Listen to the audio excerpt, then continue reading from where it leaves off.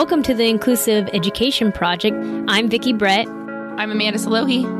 We're two civil rights lawyers on a mission to change the conversation about education, civil rights, and modern activism.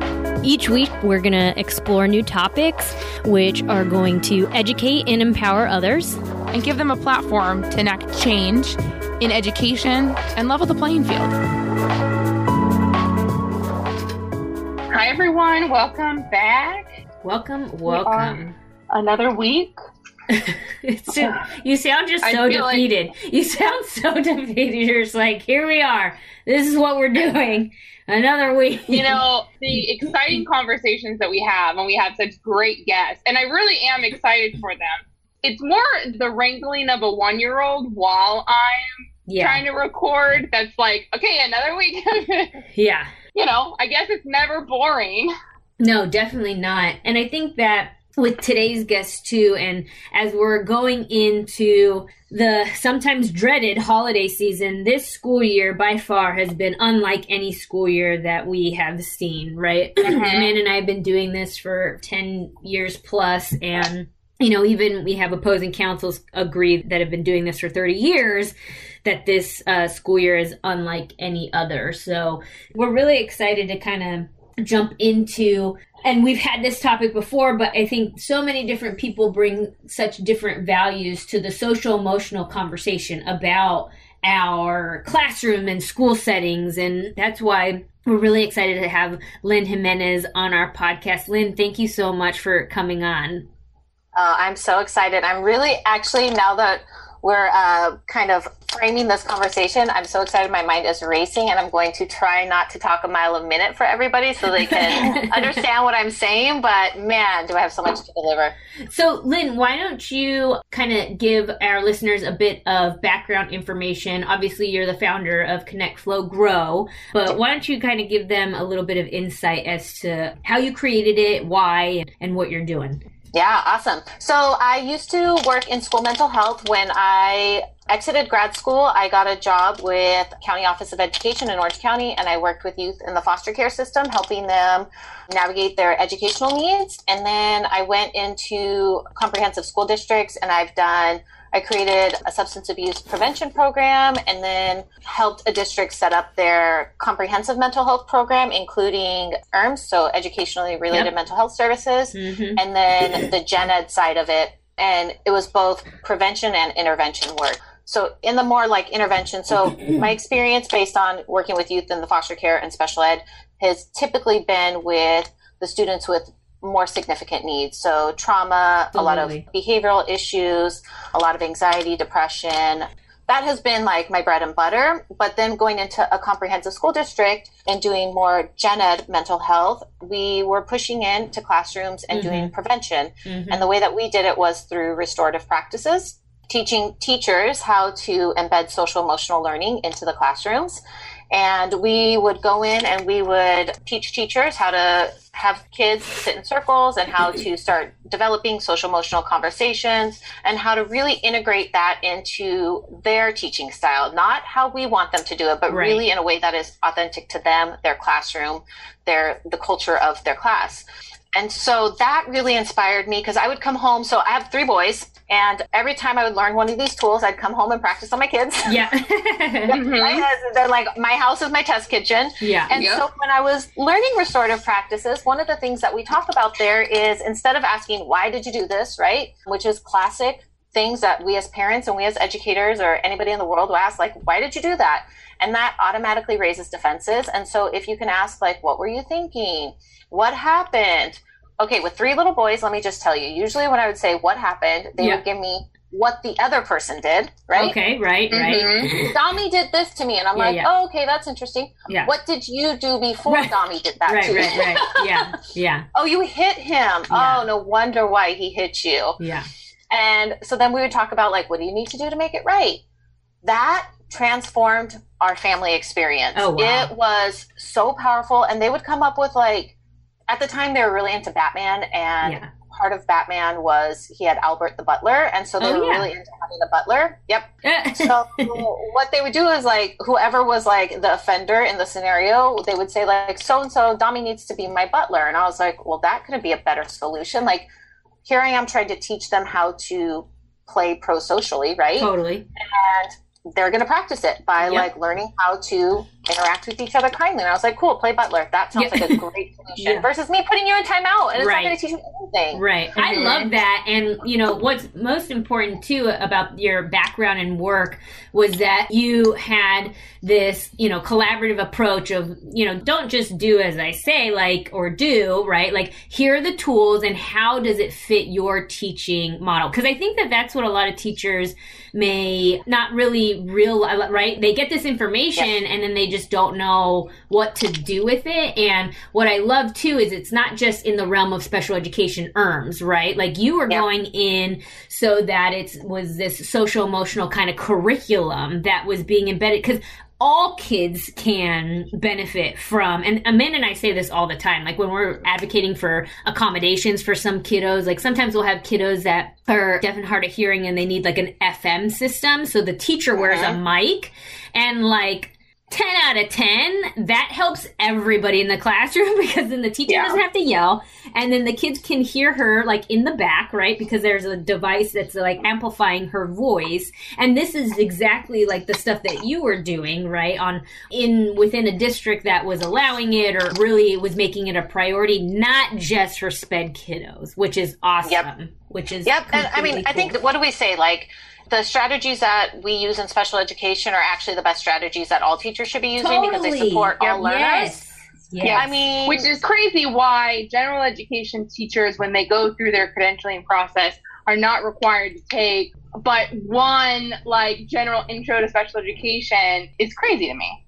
Yeah, and there's so much. Like, I always have such compassion for teachers because, like, gosh, do we ask them to do a lot? Like, they're playing nurse and, you know, chef. And, like, the kids are not coming to school ready to learn in many cases.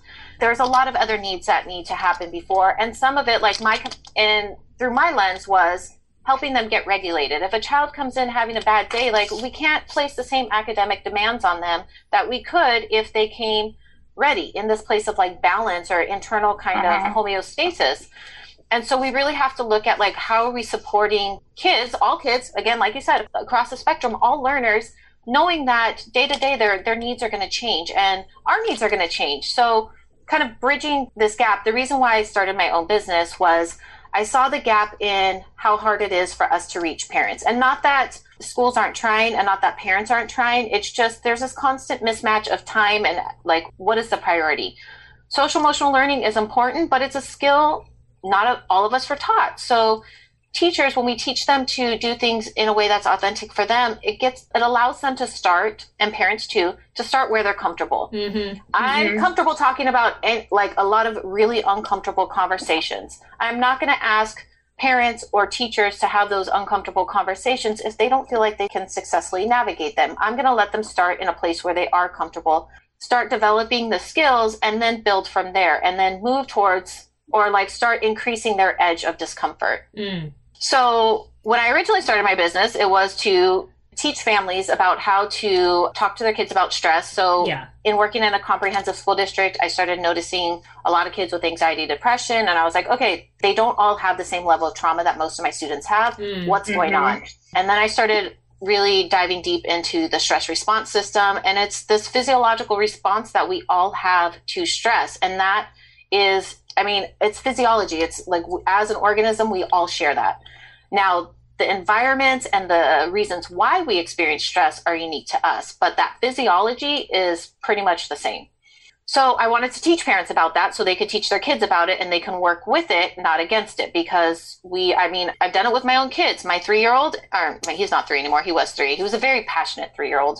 We butt heads a lot because he's very passionate and I'm very passionate. And when I'm activated, he's activated.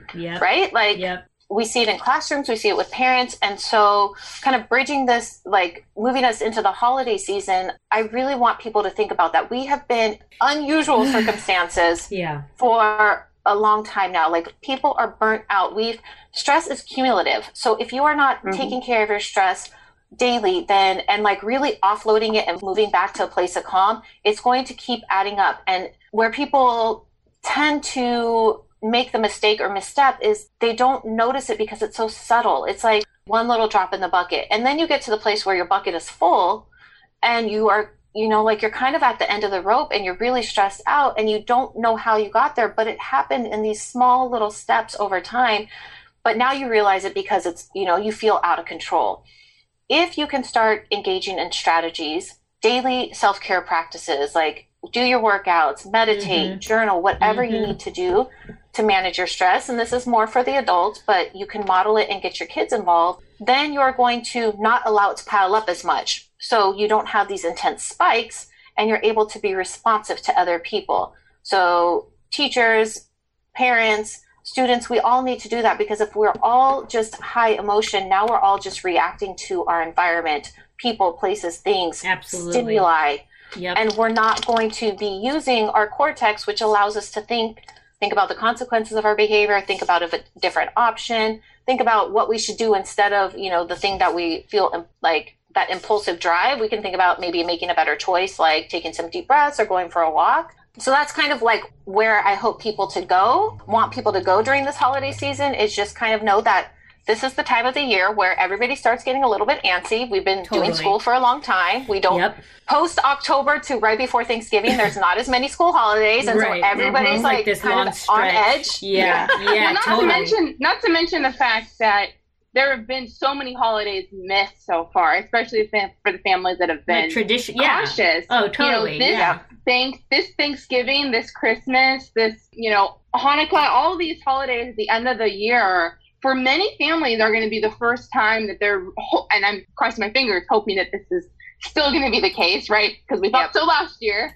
It's the first time that we're all getting back together. And I think it's especially important, the modeling too, because, I was just talking to a parent earlier today whose kindergartner just started back in person, who did not have any in-person instruction, or I'm sorry, she's first grade this year, didn't have any in-person instruction for kindergarten at all. And, dealing with the anxiety of going back or, going there for the first time. And I think we're all going to feel it. The adults are going to feel it. The kids are going to feel it. And it's not just going to be like, the beginning of the year, like we're in November, you know what I'm saying? Like this is going to be ongoing. Like I think that's something else that people need to realize too, is that this isn't just, it's the beginning of the year thing. It's like, no, this is ongoing. The trauma that these kiddos have suffered, and I didn't mean to interrupt, but I've been seeing that where it's just like, well, we've been in this, and it's just like, it's not even. Well, and I think it's especially hard to have this, especially important to have these conversations with the kids, because, I think there are going to be a lot of families and kids who start to emerge back with family and going to activities. There's lots of holiday outings that you go to, and we might be facing situations where we try and it's too much too fast, and we might have to pull back. And I think that's something that as with everything with the pandemic, to explain it to kids, because they can understand a lot more than we give them credit for. And being able to explain what's happening and how we're feeling, I think is so important. I think I just read something the other day about how important and it was like some social media post about, how important it is to explain to our kids how we are feeling, because that's how they learn, right? They learn, and they're not going to be able to express themselves when they're older if they don't see it modeled first. So I think it's important to kind of have those conversations too of, 100%. We were with a bunch of family and it felt a little overwhelming, Maybe we're going to pull back a little, and that's okay.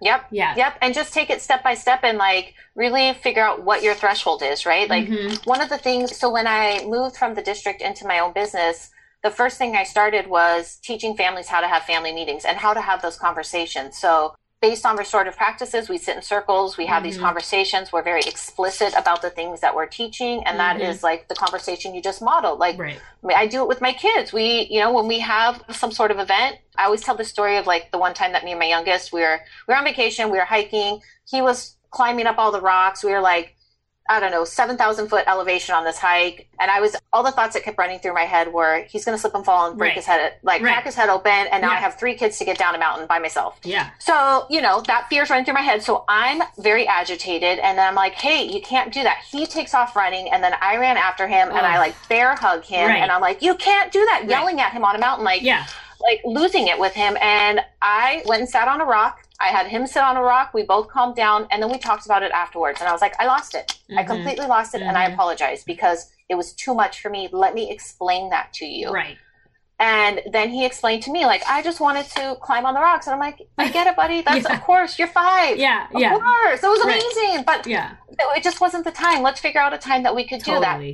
That process has brought us so much clarity and so much just openness in our family. Mm-hmm. And that is something that I feel like if parents and teachers can kind of just keep having those conversations based on your comfort and your skill level, it's going to be uncomfortable. It's going to be messy at first. You're not going to say the right thing. You're not going to know how to describe it. But over time, you're going to get better and you're going to start having more intimacy, stronger relationships, and your kids are going to know, students or kids are going to know this is what's happening because they're seeing us stressed out. Absolutely. Sure. And we need to help them understand what that is, give them the narrative and the explanation of what's going on, and then move through it hopefully appropriately or more appropriately next time. And just to touch base on something that you said earlier when you're asking your kiddos, why'd you do that? When you ask an adult, why did you do that? You won't even get there's very few people that are well, I was agitated and in the moment you're not getting that, you know what I'm saying? Yeah. And something else that was running through my mind, a mantra that I've said on here a few times is, when the oxygen masks come down, you got to put it on yourself first. Yep, I say that all the time. Yep. You cannot take care of anybody else when you are not taking care of yourself. Exactly. And I've found that being able to kind of talk out loud, I lost it. This is a lot. Mama's going to take a break. I'm just going to walk out. I'm still here for you, but I just need to take a break, right? Because I think it's important, kiddos, especially your own, they pick up on a lot. And, they are not responsible for our feelings and we are not responsible for their feelings. And I feel like that's something that parents miss out too. And I'm constantly learning and having to remind myself is that I'm not here to fix everything. And as a perfectionist, recovering perfectionist, that's been, something to digest and really be taking with a grain of salt in raising, my daughter and knowing that she's gonna have to go through. This is emotional regulation. And it would be so powerful in the school districts at kindergarten, preschool, to implement these, soft tools and then to build on them. And that's why we were so excited because as you have that experience and what you were able to do within and why, as we're coming into the holiday season, what are some other things that you think that teachers or parents can also do to kind of help with that stress response system that you're really good at helping your clients with? Yeah, so I love self-care as a daily practice, right? And some people think self-care is massages and nails or I don't know, going shopping, traveling, that's yourself. Cool. Yeah. But really a daily practice. For me, it's meditating. I love to just sit and have my morning cup of tea. Nature and going for walks is really powerful for me. So you got to find what your practices are. And then also with your kids, either your classroom kids or your children in your home, engage in those behaviors together. My boys and I took up skateboarding this year. They weren't into it, but I was like, we're going to do this because we need to do something together that's healthy. And I think you guys will love it eventually. But right now we're all going to do this together. And now we go skateboarding once a week and that's our family time. And it's we're getting out, we're moving our bodies, we laugh. We're they coach me on how to skateboard better. It's a beautiful experience, but I have to be the one driving that train because I can't expect my kids to learn the behavior if I'm not showing them how to do it. And it's better to do it with them. Relationships are the most powerful agent of change. So if I'm doing it with them, it increases their likelihood of doing it because they want to hang out with their mom and they want to hang out with their teacher. Why not make things relational and fun? So get your kids out of the classroom and go for a walk and talk about the trees you see or something else. Talk about the reading passage you guys just had while cruising around the playground. I mean, I think there's a way that we can start bridging these areas so that way we get a little bit of both. Kids are feeling regulated and we're not forcing them to like sit, but we can have conversations and it can be a little more authentic and natural. Yeah. What's the strategy that people use for like panic attacks or anxiety of like name 3 things that you see, that you hear, that you smell, that you feel? I think that can be such a powerful tool for kids because not only are they doing this mindfulness and they're doing a strategy of self-care, but they're also learning too, right? Because talking about what they're feeling, what they're seeing, what they're hearing, I mean, that's all important too, especially with our younger kiddos. So that's something that definitely, if I'm feeling stressed and let's go for a walk, I try to do that if I can while I'm walking, even though I feel like every time I do it, I'm naming the same things, but I feel like it's okay because I'm I'm going through it. Yep. What you're doing is you're just the brain will wander off to like the things you have to do, right? You're like running the to-do list, or maybe you're reviewing a conversation you had. And if you're looking around you and naming the things you can see, you smell, it's just forcing you to be in that moment. It's allowing you to be present and disconnecting from those other periods of time, which is a beautiful strategy to teach kids. One more thing that I want to add is one of the mistakes I see people make often, and one of the big things I teach about is scaling emotions. So what that is just determining the size or intensity of the emotion. With adults, I usually teach, or like older kids, a 0 to 10 scale, just because it gives you enough variation. 0 is calm, 10 is the most intense version of that. If you can begin the practice of naming your emotion, understanding how intense it is, and then you would do some sort of coping, regulations activity, and then revisit that. What am I feeling now? Is the number the same? Did it go down? That's much more effective than just saying like, oh, I'm just so angry, I'm so frustrated right now. And then you go for a walk and you're still angry or frustrated, but you're not recognizing that actually maybe you're a little bit less. Like you might still be angry, but if you went from a 7 to a 5, you're making progress. So you just keep doing the things until you come all the way down. With kids, what that might look like for little ones is small, medium, and large. I'll draw like little circles for them. So a little circle, a medium circle, and a big circle, and you can just have them point to that. You can have them show you with their hands how big the problem is, and then you teach them to name it, show you how big it is, and then you do something together. So maybe you guys go for a walk, a bike ride, you do some deep breathing, and then you check back in. How are you doing now?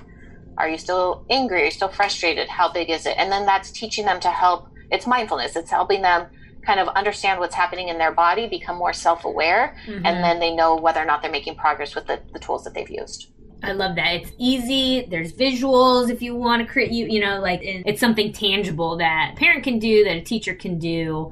And I find that, when we're at IEP meetings and we give these suggestions, that like being able to have a visual or just even understanding it, right, like helps, and maybe just like jog somebody else's memory about like, oh, we've been able to do this or we've been able to do that. So I love that as an example for both teachers and for clients. Before we kind of wrap up, I definitely we kind of skimmed over this, but tell us a little bit more about your business, Connect Flow Grow.